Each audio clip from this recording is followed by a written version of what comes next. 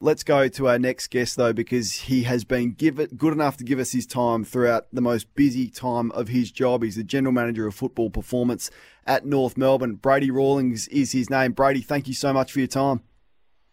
G'day, Kane. How you going, mate? Whew, I'm good. You're up to your eyeballs in offers, Brady. So I'm reading about all these offers, which I love, mind you. It gives us a lot of things to talk about. But can you take us through Adelaide's offer, firstly, for your pick one in the draft, and was it an easy decision to knock it back? Yeah, obviously when you got pick one and the draft this year, obviously he's got a couple of guys at the top end that are of extreme talent. Club's going to come for them. So, there's been a few offers for that pick.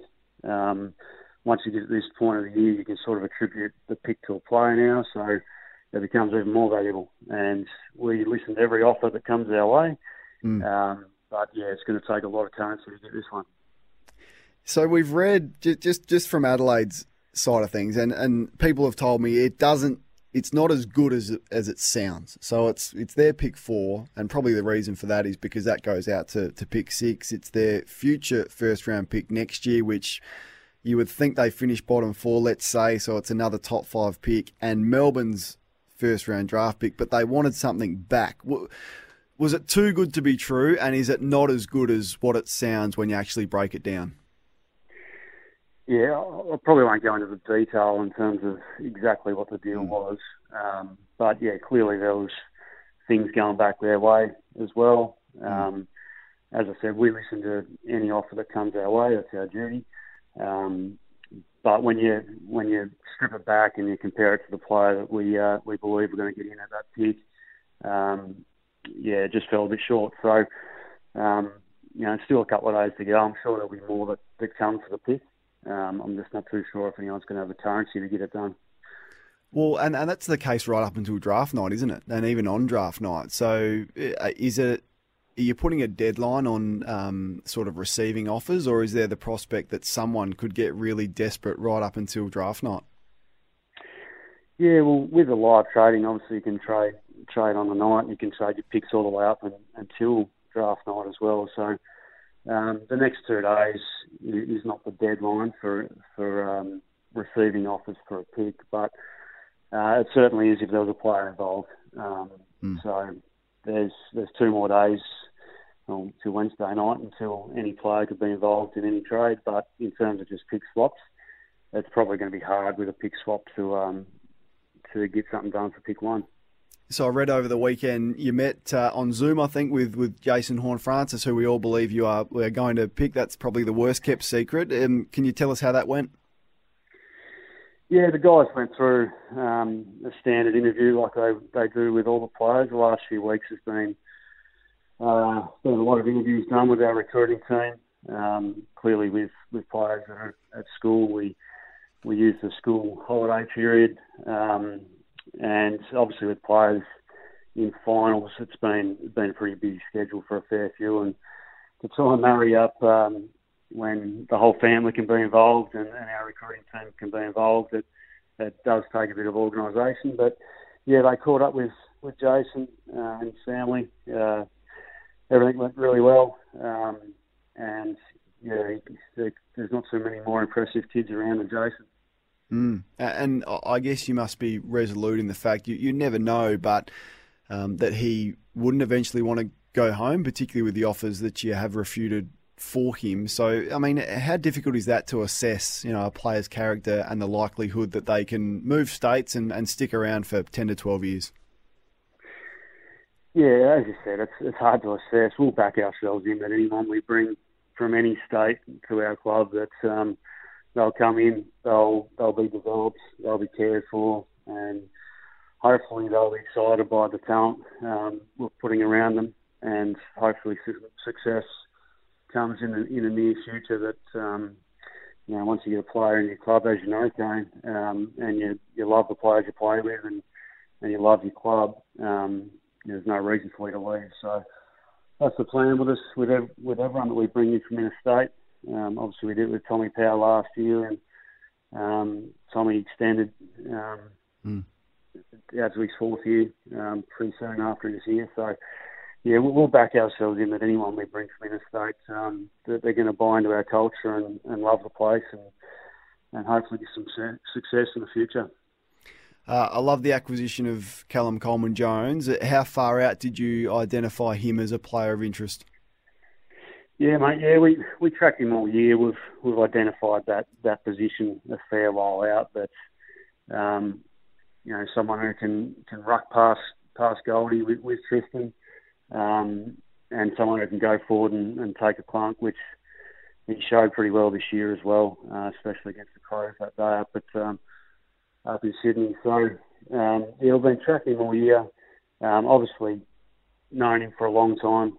Him coming through at Sturt and playing for SA and captain of his state. So we've known Callum for a long time. And, he's a player that we identified a fair way out and is just in the right age bracket for us as well, Kane, where he comes in 4 years of development into him and hopefully can play a lot of footy with the likes of LDU and Taran and Tom Powell and Will Phillips and Jai Simpson. Around in that midfield, we think we can have a pretty good midfield in the future. Yeah, well, you just rattled those names off. That's elite, really. And your priorities have been midfield. Even Will Phillips, and I sort of questioned last year with Logan McDonald, Ben Brown going out. Were you interested in bolstering your key forward stocks? Now you've got Callum Coleman-Jones and the midfield. Horne-Francis comes in. Is there any areas of your list that are a little bit weaker and you would like to address in the next couple of days and in the lead up to the draft? Probably not in the next couple of days, Kane. I think from a player acquisition point of view, we've got Callum in. We did sniff around a couple of other small forwards in the lead up to the trade period. But we're in a position too where we need to keep bringing in the young talent through the draft. We don't want to compromise that. Obviously we pick one or pick 20. So we want to bring in a couple of quality youngsters there and keep our future one as well. So if there was anything around that was more for a later pick for a small forward sort of type, we would have a look at it. But yeah, I think we'd be pretty comfortable with what we've done so far and take our picks to the draft. Brady Rawlings is the General Manager of Football Performance at North Melbourne. He joins us on Waitley this morning. Any interest in Bobby Hill? Bobby's a very quality young small forward, no doubt about that. But probably with where we're at in terms of bringing in some youth through the draft, that's probably going to be our priority. So whoever does get Bobby, whether he stays or whether he gets somewhere else, is going to be a really good player. But yeah, we'll probably use our draft picks, I'd say, Kane. And Trent Dumont is a player who hasn't been offered a contract yet. Has there been a decision made with Trent, and has there been any interest in him? No, we've got a few players that are wait and see at this point, which is unfortunate for that group of players, and it's happening at most clubs at the moment, where you end up having a group of players that you can't quite commit to yet, and Trent's in that boat. We'll see what happens in the next couple of days, work out our list spots going into the draft, and make some decisions on those players in the not too distant future. But yeah, at the moment, it's still a wait and see for Trent and for a couple of others. And Tristan Cherry is contracted but has requested a trade. Is that accurate to St Kilda? How are those negotiations looking?